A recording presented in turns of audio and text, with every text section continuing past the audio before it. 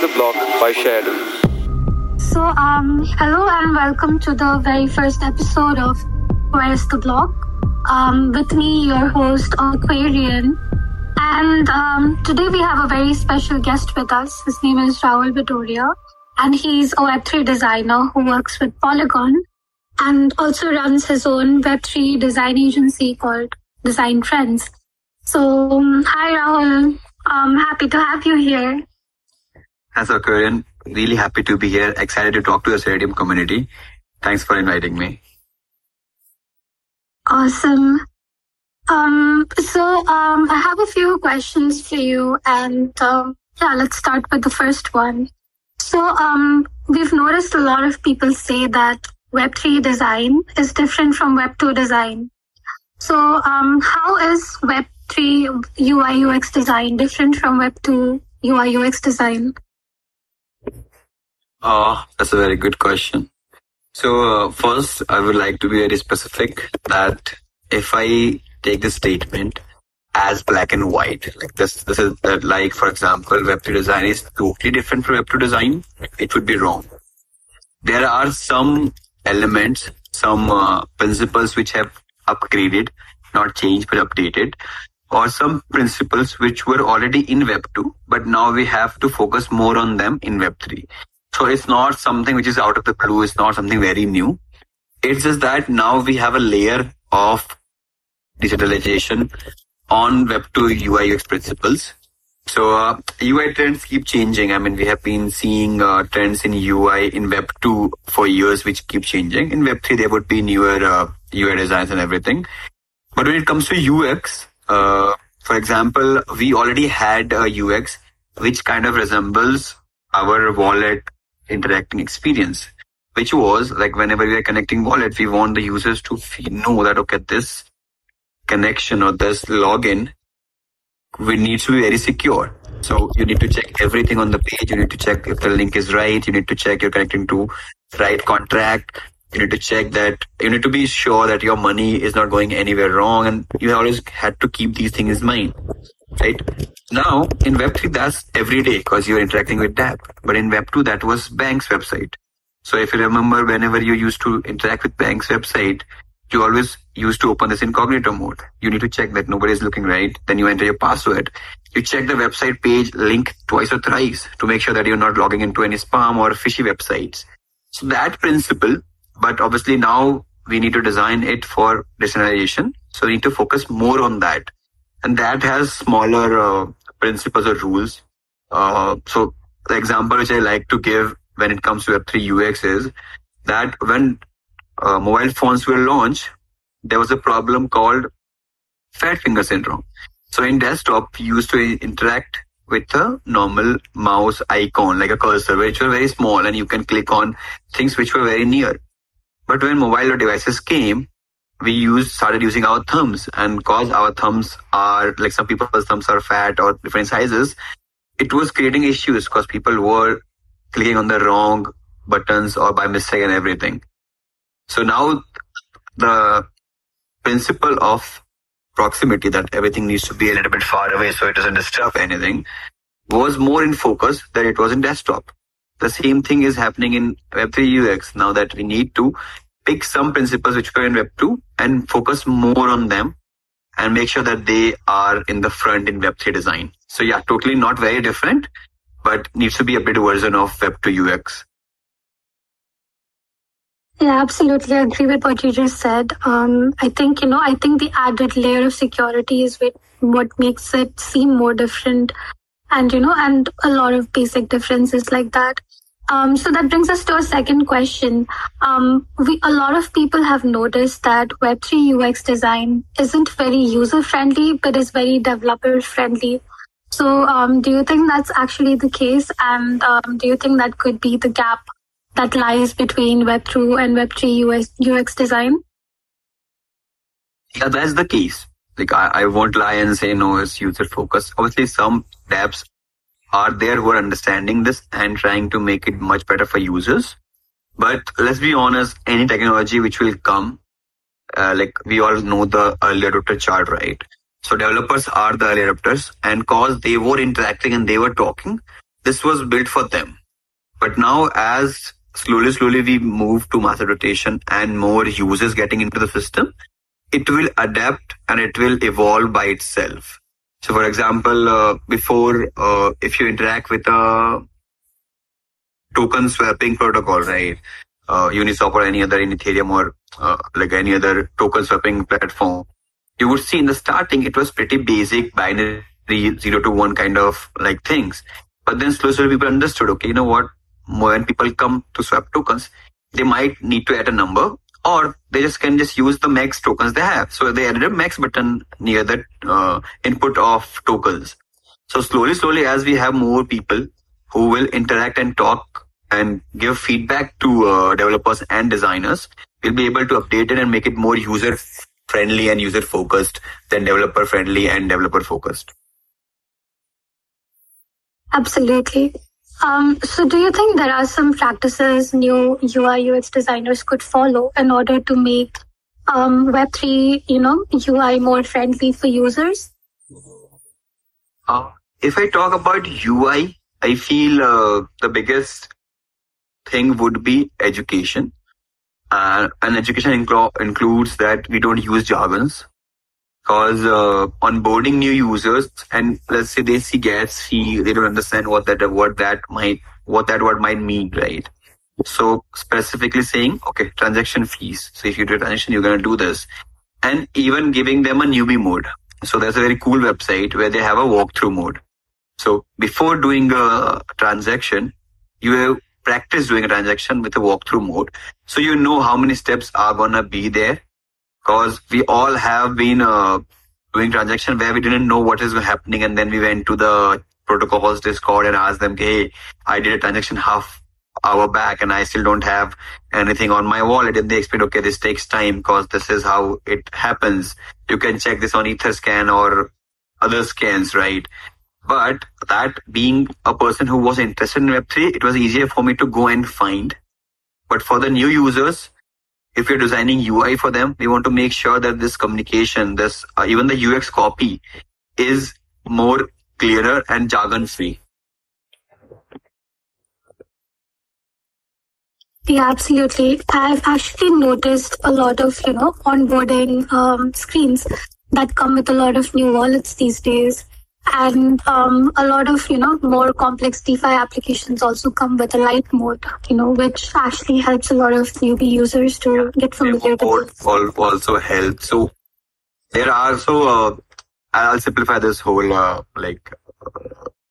just make let's get everything on the same page. So when we compare Web2 to Web3, right, it's like comparing a 30-year-old person to an infant.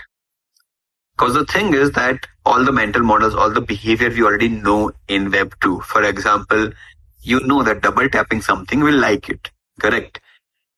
That came because Instagram introduced it years back, then LinkedIn started copying it.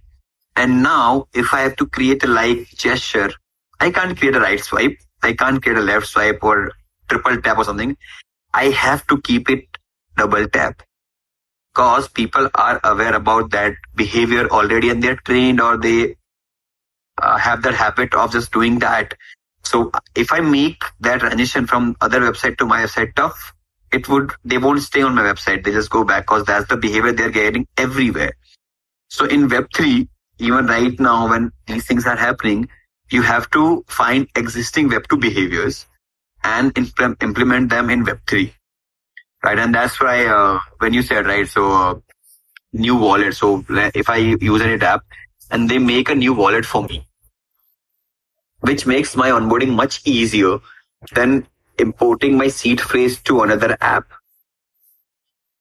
So that's a good step on the side. We just need to figure out how to connect that new wallet to the existing one identity wallet.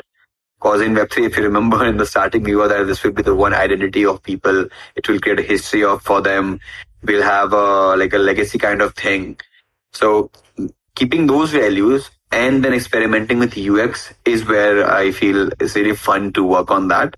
But finding existing behaviors and implementing them on Web3 would make onboarding much easier for folks. We absolutely agree with that. So coming to the next question, it's kind of related to the previous question. So, we all talk about mass adoption and, building trust in the Web3 ecosystem. So do you think a good UI can do that for people? Do you think good UI is what the system lacks? And that's what's going to onboard more people into Web3? And if you agree with that, how do you think, that would bridge the gap for people? Yeah. So obviously beautiful or good UI, like again, beautiful is subjective for different designers and people.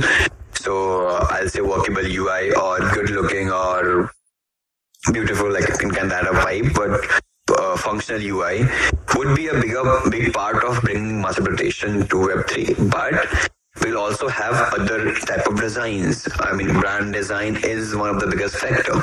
So building trust in a dApp. So the journey is a journey, right? So how do you find about that app, and how do you even reach that connect wallet button? So that's brand designs work, where they make that trust. Okay, it's fine to click on that button. Afterwards, it's the job of the UI of that app to make sure that the user feels trust, right?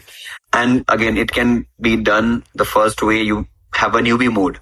So the user feel, okay, these folks care about me, and that's why they have this experimental demo mode or newbie mode where I can check. You have descriptions, you have info tools like info buttons, which you click and you get more in description about it. So those kinds of things build trust. And obviously a good functional looking UI obviously matters very much.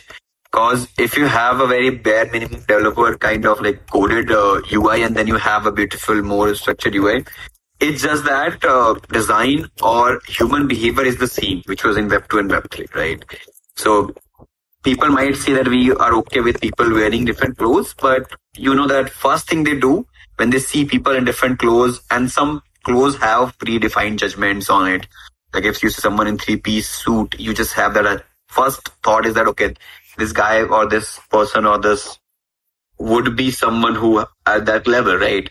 So beautiful UI also has that same effect, that when we see that, okay, designer and developers have put effort into making this thing, it would be something more trustworthy. It would be something which I can experiment. And where we have a very bare minimum thing, it might feel fishy, because you feel like, okay, this person hasn't put time into this, so it might be fishy.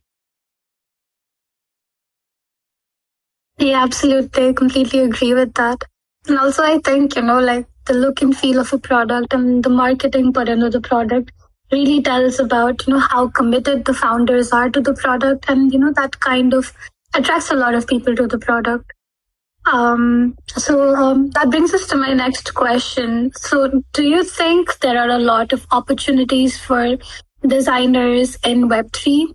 And if yes, how do they find these opportunities and make the most out of it? And when I say opportunities, I mean, monetary opportunities as well as opportunities to innovate. Yeah. So I'll go with the monetary opportunities. Yes, there is, because now we're in the phase where we need more designers, not only product designers or UI UX designers. We need more brand designers. We need more visual designers, because now the proof that this can happen has been done. Developers have been making products, and like they have proved that, okay, this can be done on blockchain and you can use these for that, this and that. Now would be time to make it user friendly. Now would be time to make it communicate to users and everything. So that's the first part. Finding opportunities in those. Every protocol, every bigger chain would have their ecosystem page. We can find jobs according to them. We have bounty-based DAOs who post specific jobs for designers and developers and everyone else. And when it comes to innovation, now that was my reason to come into Web3. So honestly, in Web2, there has been so much design work. So for example, Don Norman, right? The person who coined the word UX. Now we had that opportunity. We as designers, we had that opportunity, if we do that kind of work in Web3, that we can coin a new term. Like in Web 2, doing that industry where it's been 30 years, the chances are very less. I mean, you can be an amazing designer and you might be able to do it, but the chances of doing it are very less. But in Web 3, where there are so many opportunities. And if you're someone who's extraordinary or who can work and who can get into a product into very much detail, you can do that. You can reach that level of thing. So when it comes to innovation, I feel as designers, we have the chance to create legacy where people will remember our name, like they remember Don Norman, like they remember Paul Rand, who designed the logos for Apple, right? So those kind of opportunities we have as designers in the system, in Web3. Absolutely. That was a great answer. So that brings us to the last question for this round. And that is, what is some advice that you would give an upcoming Web2 designer who's trying to get into Web3? Like, what are some things he can do to upskill? What are some things he can try to understand the ecosystem more and, apply for these jobs and opportunities available? Cool. So I feel, or I know this, that when people say, okay, I'm a Web2 designer, I'm trying to Web3, I feel the design skills are good enough. They can work here. If you can design an app in Web2, you can design an app in Web3. Because what do you do in Web2 is that you understand onboarding. You understand there's going to be some dashboard. There's going to be an action which they're going to take, and so different things and different parts are there in product. Same goes for branding, same goes for visual design and everything. Where it gets tricky and where Web2 designers have to educate themselves is the tech. Because let's say if I'm a Web2 designer and you ask me to design a sign up or login page, right? I would obviously know that, okay, I can do phone number, so I can get a login by OTP. I would do sign in with Google and everything because I know that works. And then I also do sign in with email or Facebook and everything, right? So those technology I know are there because they already existed and I have understood and studied them, right? But in Web3, the tech is totally different. So what you need to do is you just need to go to the basics of blockchain, understand what is blockchain and how it works, and understand the basic flows of it. Once you know that much, you are good to go, like study Uniswap. Go just do a transaction, try doing it. There are deep dives of different protocols on internet. You can just search for any protocol and write deep dive, and you will find a Medium article of it, or an article on different protocols like Mirror or WhatsApp, and read them. Once you have the technical knowledge, because again, here, technical side of it changing, and that's what you need to upgrade yourself with. Design skills, you can make a UI design which won't have any gradient, and it will still work. Because that would go based on that brand, that product's brand design, right? If it's a white and black, it will work. I mean, I see Shardium is pure black and white. I see design wise, right? So it doesn't need to have gradients in it, or it doesn't need to have any visual design styles in it. That you can always experiment, and if you can design one thing, you can design everything else. It's just about understanding the technical side, so you can ask the right questions. That's all. Awesome. Thanks for answering these questions. I think, this completely, helps people who are here, who are aspiring designers and, who want to get started with Web3 but don't know how to. So this brings us to our last section, which is the rapid fire round. So for this round, you will have 5 seconds to answer every question. So are you ready, Rahul? Yeah, I hope you have the hamper, right? We'll let you know after the podcast. I'm just kidding. Yeah, I'm ready.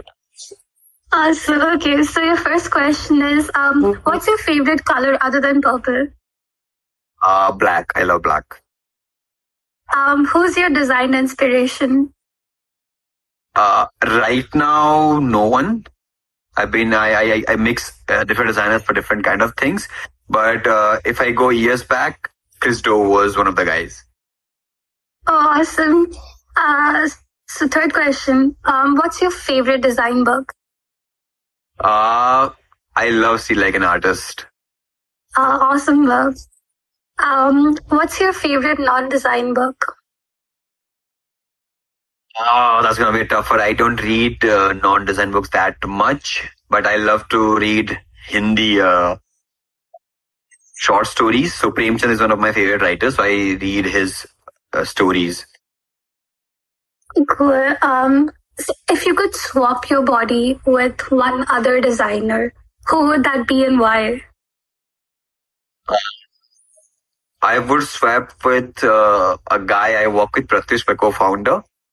So he is an amazing product designer. He's with Polygon also, and because I want to do product more, but because I don't have time that much and I don't have that much patience, so I wasn't able to get product in that much. So I would do it to learn product design. Oh, that's amazing. So that was the last question. Thank you so much for coming over, Rahul. It was great talking to you. I hope you had fun. I had fun. This is the first time I've been asked to do a rapid fire round in any podcast. That was interesting. Yeah, that's nice. We're trying to keep it fun here. So thank you for joining in. And thanks everyone for coming over and hear us chat. Thanks for joining Shardim Discord. And we will be here every Monday, 7:30 p.m. Doing this podcast. So thank you so much. It was great chatting with you all.